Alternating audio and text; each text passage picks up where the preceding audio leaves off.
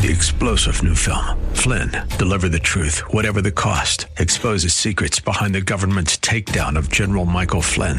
Flynn knew what the intel world had been up to. He ordered the first audit of the use of contractors. This set off alarm bells. He told the truth. He was the most dangerous person for Donald Trump to hire. They had to get rid of Flynn. Flynn, deliver the truth, whatever the cost. Available now. Watch it today. Go to salemnow.com. salemnow.com.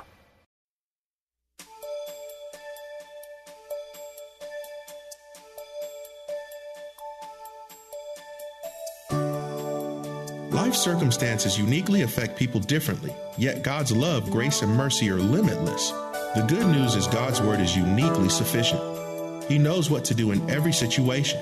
He made us and He knows us better than we know ourselves. The Bible tells us to trust Him, lean on Him, and to acknowledge Him. Whether it's a success, a setback, or a failure, no matter what it is, God will order our steps when we depend on Him and Him alone to uniquely perform His good and perfect work within us. Listen as Pastor Rander continues. We bless God. Psalms 100, this is the final message in this particular series. It's very noteworthy, and we should really look at the text and see how God is going to speak to us and through us. Psalms 100 says, "Make a joyful noise unto the Lord, all ye lands. Serve the Lord with gladness. Come before His presence with singing. Know ye that the Lord, He is God. It is He that hath made us, and not we ourselves. We are His people, and the sheep of His pasture. Enter into His gates with thanksgiving, and into His courts with praise. Be thankful unto Him, and bless His name. For the Lord is good." Oh, I love that. For the Lord is good. For the Lord is good. His mercy is everlasting, and His truth endureth to all generations. And from that wonderful passage in the Psalms, we want to preach the final message in this series, God's requirements for praise and thanksgiving. God's requirement for praise and thanksgiving. Well, we just can't approach God and worship Him any kind of way. There is a prescribed way in which we must worship God. There's only two kinds of worship, two ways of worshiping God, and either you worship Him unacceptably or you worship Him acceptably. What kind of worship are you giving? Is it acceptable before the Lord, or is it unacceptable before the Lord? Now, there's a misconception. Many saints have good intentions, but many believe that worship is only restricted to the house of God and what they do here on Sunday. But let me tell you something. Worship is not just restricted to the house of God. Worship is to be a lifestyle.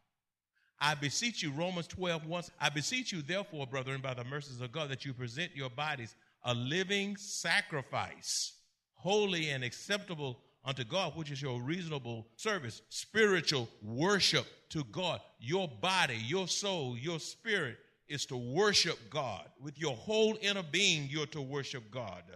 You're to worship God in your behavior. You're to worship God with your attitude.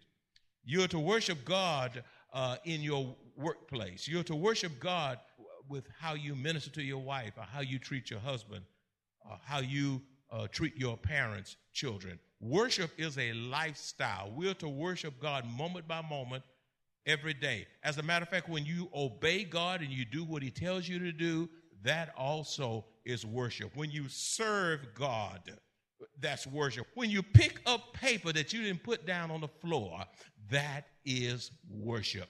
A spirit of selflessness is a spirit of worship. So worship is not just restricted to what you do in the house of God. It is a lifestyle that we ought to be exhibiting moment by moment, day by day, to the glory of God. Y'all with me? So with that being said, how does God require us to praise and worship Him? How does God require us to praise and worship Him? Number one, God requires joyful celebration and worship of Him. God requires joyful celebration and worship of him. The scripture says in verse 1, make a joyful noise unto the Lord, all ye lands. Yes, lands. No one is exempt from praising God. Therefore, this is a call to praise the Lord with a joyful shout. When the scripture says, all ye lands, this verse is a universal call to praise the Lord. Our praise on earth, listen at this, our praise on earth is a prelude for praising our Lord in heaven with our glorified bodies in a perfect place with perfect people. In heaven, we will worship him without distractions, without pain, unhindered by Satan, sin, and the cares of this world. Listen, God wants us to worship him now and worship him daily, but this is a prelude. What we're doing now is a prelude to ultimate worship when we worship God around the throne of God without pain, without distraction, without hurt, without all of these things. I mean, in a perfect place with perfect people, with God himself. Number two, how does God require us to praise and worship him? Secondly, it is impossible to genuinely worship God apart from a heart that is filled with gladness and singing. That's why we come before him with gladness and singing. It is a part of worship. It is impossible to genuinely worship God apart from a heart that is filled with gladness and singing. The scripture says in verse 2, serve the Lord with gladness. Come before his presence with singing. When we sing in that song entitled Jesus, we were worshiping him. When we were humming that song before the Lord without music, we were worshiping him. That's part of the worship experience. God requires his people to come joyfully into his house to worship him. Without a spirit of gladness, we cannot genuinely worship or praise the Lord.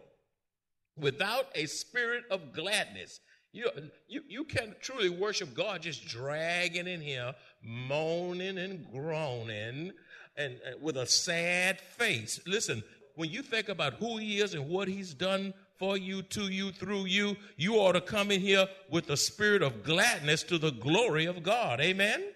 Beloved, people, places, and the things of this world system cannot bring true gladness. Only receiving Christ and possessing a deep communion with him brings gladness of heart. Psalms 4:7-8 says, you have put gladness in my heart. You, God, you have put gladness in my heart. Sports celebrities cannot put gladness in your heart. Politicians sure can't put gladness in your heart. Amen. People cannot put gladness in your heart. Money cannot put gladness in your heart.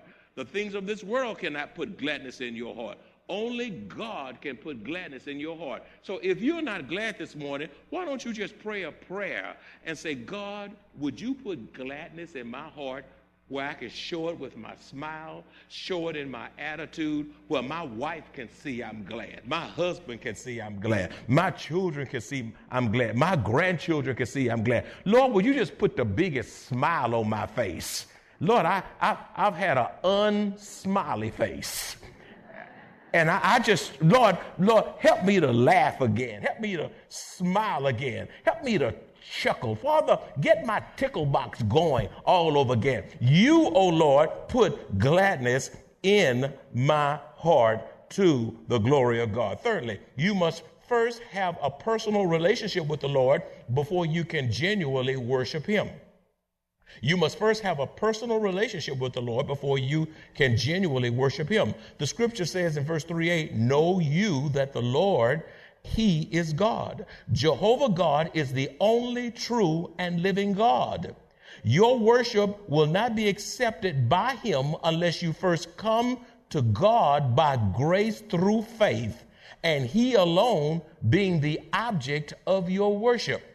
You must believe on the Lord Jesus Christ and be saved. Unsaved people cannot worship God. Only saved people can authentically, genuinely worship God.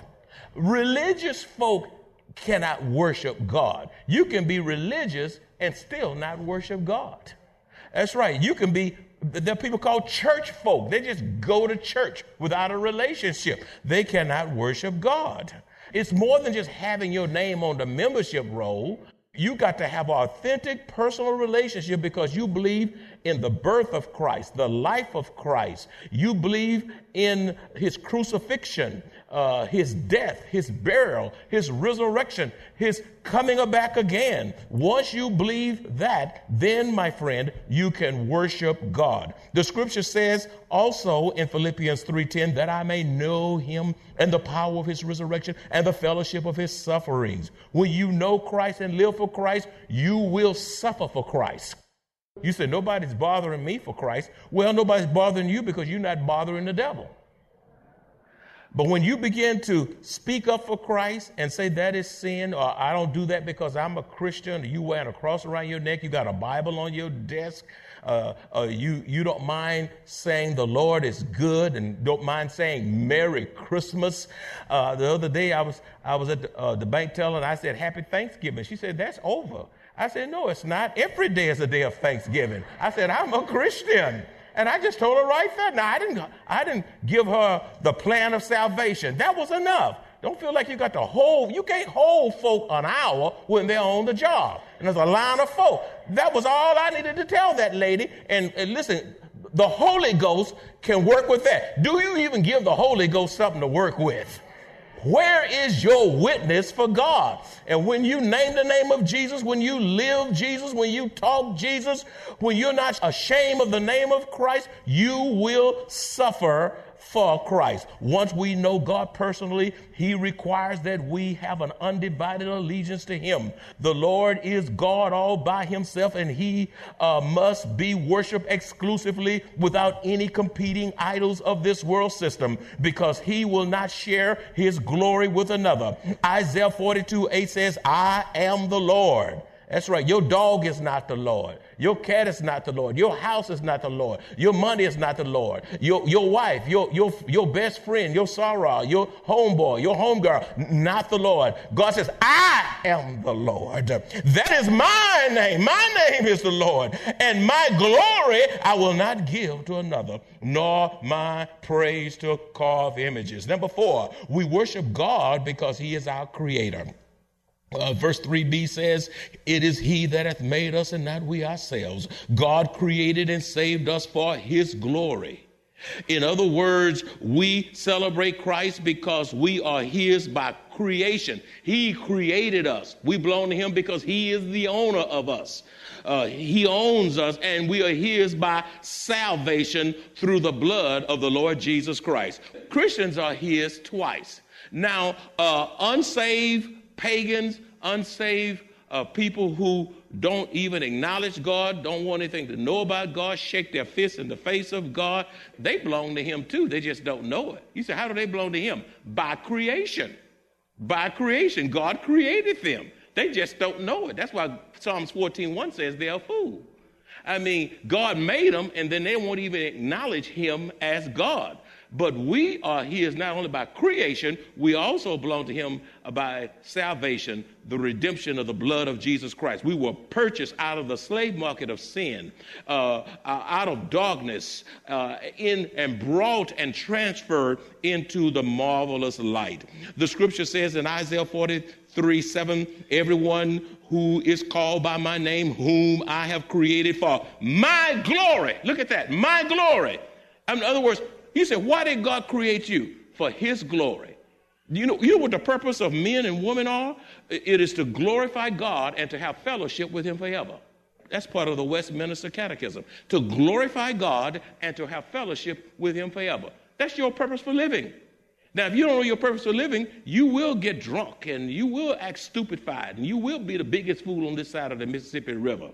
Some people don't say, I don't know my purpose for life. The Bible will tell you your purpose for life. Satan will confuse your purpose. People will confuse your purpose.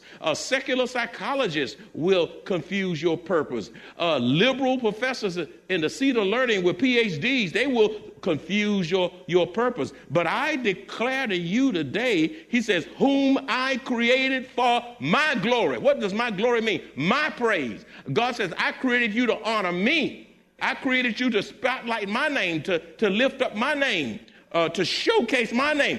I have formed him. Yes, I have made him.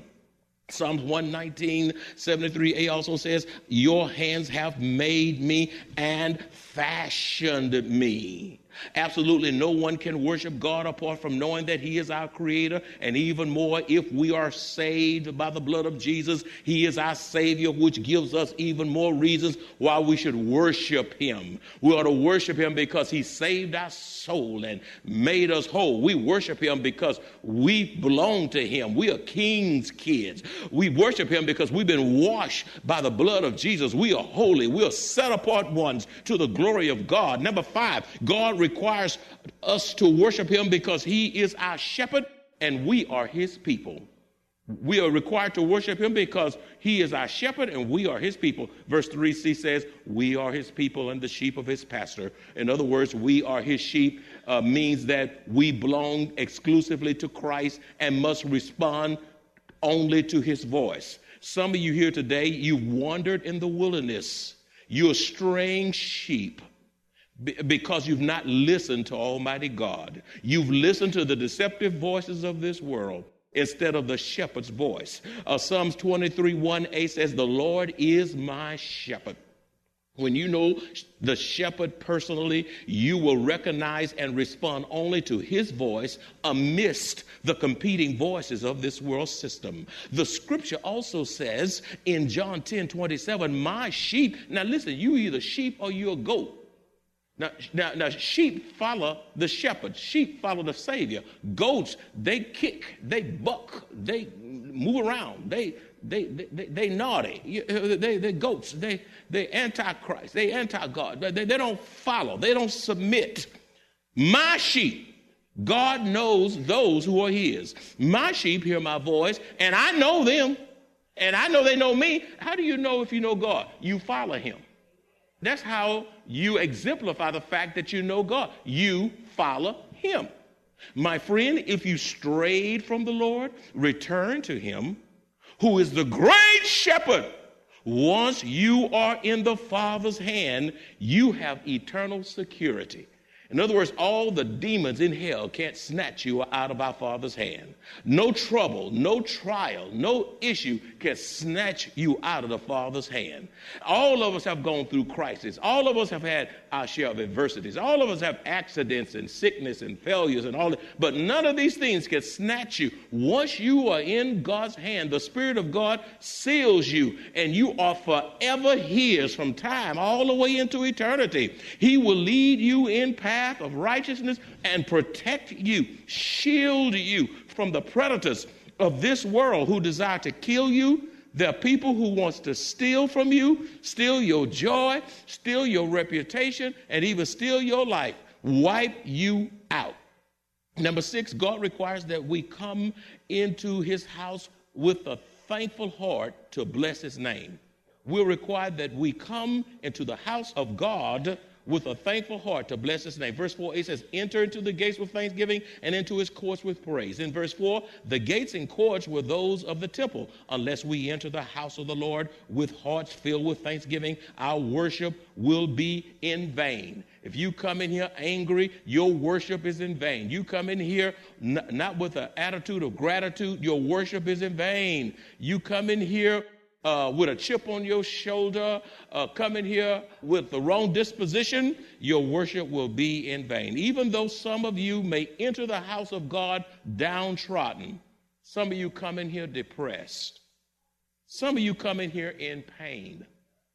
I'm talking to somebody right now. You're in pain as you hear this message. Some of you are under my voice by radio and television, this congregation. You're burdened down with the cares of this world. But I tell you what, giving praise and thanksgiving to God will lift your spirit.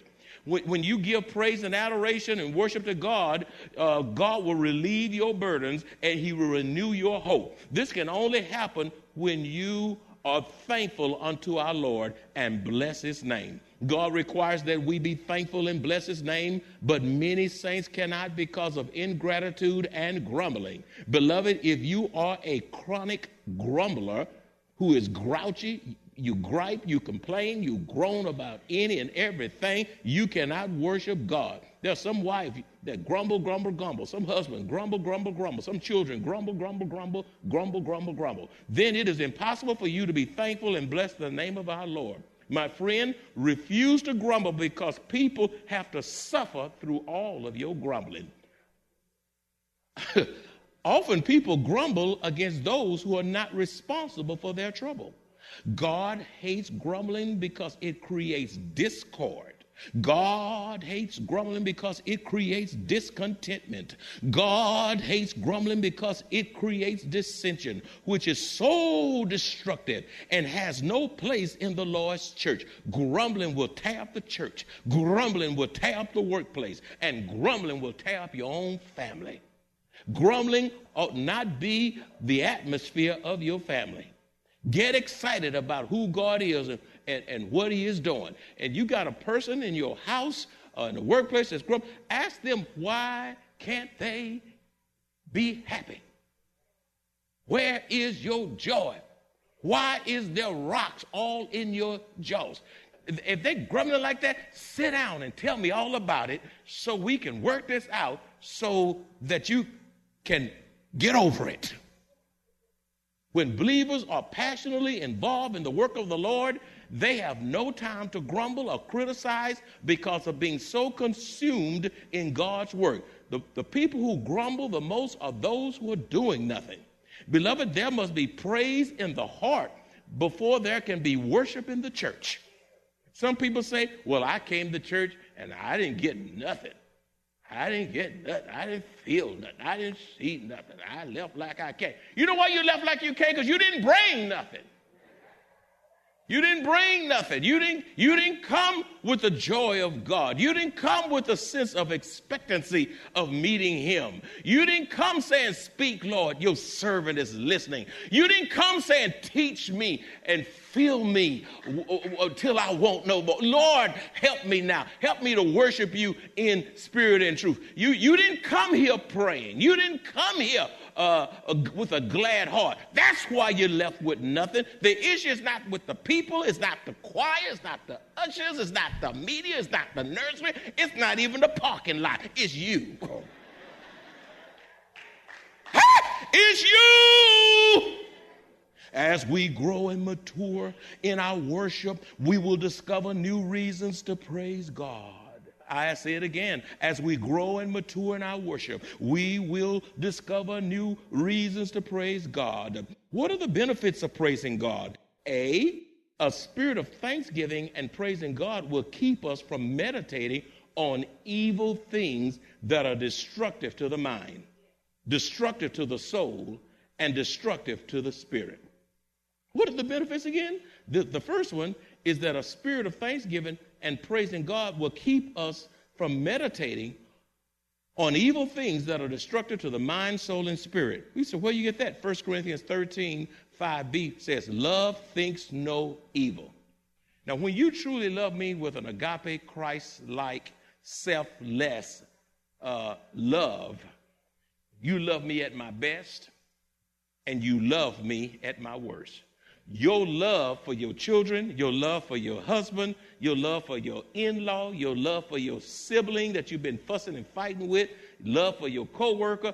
Listen, you will love them unconditionally the way God loved you. There's no expectations. You are obligated to love me. That's right. Look how quiet it got now. So, won't y'all say amen? You are obligated. Say obligated. You are obligated to love me. I'm obligated to love you. I don't care how cantankerous you are, how messy you are, backsliding all over the place, acting a fool all over the place. But I say, Lord, help me now. Lord, increase my love. Lord, I need some more love. Please, God, give me more patience. He said, that's why I'm giving you this. Love thinks no evil. Some of you can't enjoy God because the truth of the matter is you too evil. Evil eye. Evil mouth. Evil. Mean and evil. Nasty evil. That's right. Get in trouble. You want somebody else in trouble because you in trouble. Yes, you're just evil. Plotting up stuff. Strategizing. Formulating stuff in your mind. Constructing stuff that has no eternal significance. Evil. Devilish stuff. And when your mind becomes a playground for Satan, he will drive you to insanity. And some of you have allowed Satan to have too much playing in your mind. In your mind. If you enjoy this kind of biblical teaching and would like to hear this message in its entirety, please visit MaranathaSA.org, where you will find an archive of audio messages, service times, directions to the church, upcoming events, and much more. Maranatha Bible Church is located at 7855 East Loop 1604 North, Converse, Texas 78109. And if you would like to make a special donation to support the radio ministry of Maranatha Bible Church, please visit our website at MaranathaSA.org. Select the Give option and choose the Radio Broadcast Support Fund. Thank you very much for your generosity.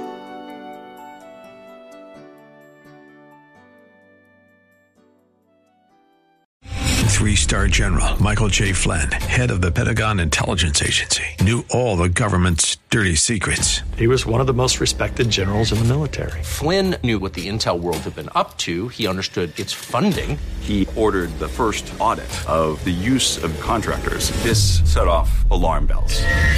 The explosive new documentary, Flynn, Deliver the Truth, Whatever the Cost, uncovers the facts behind this scandal. Flynn told the truth. He was the most dangerous person for Donald Trump to hire. I find out the worst enemy that I'm going to face in my life is right here in America. They took my assessment and they wanted me to change it. And I was like, I'm not changing it. They had to get rid of Flynn. With in-depth interviews, archival footage, and never-before-seen personal records of the man behind the headlines. I just felt like I was drowning. Flynn, Deliver the Truth, Whatever the Cost. Available now. Watch it today. Go to salemnow.com. salemnow.com.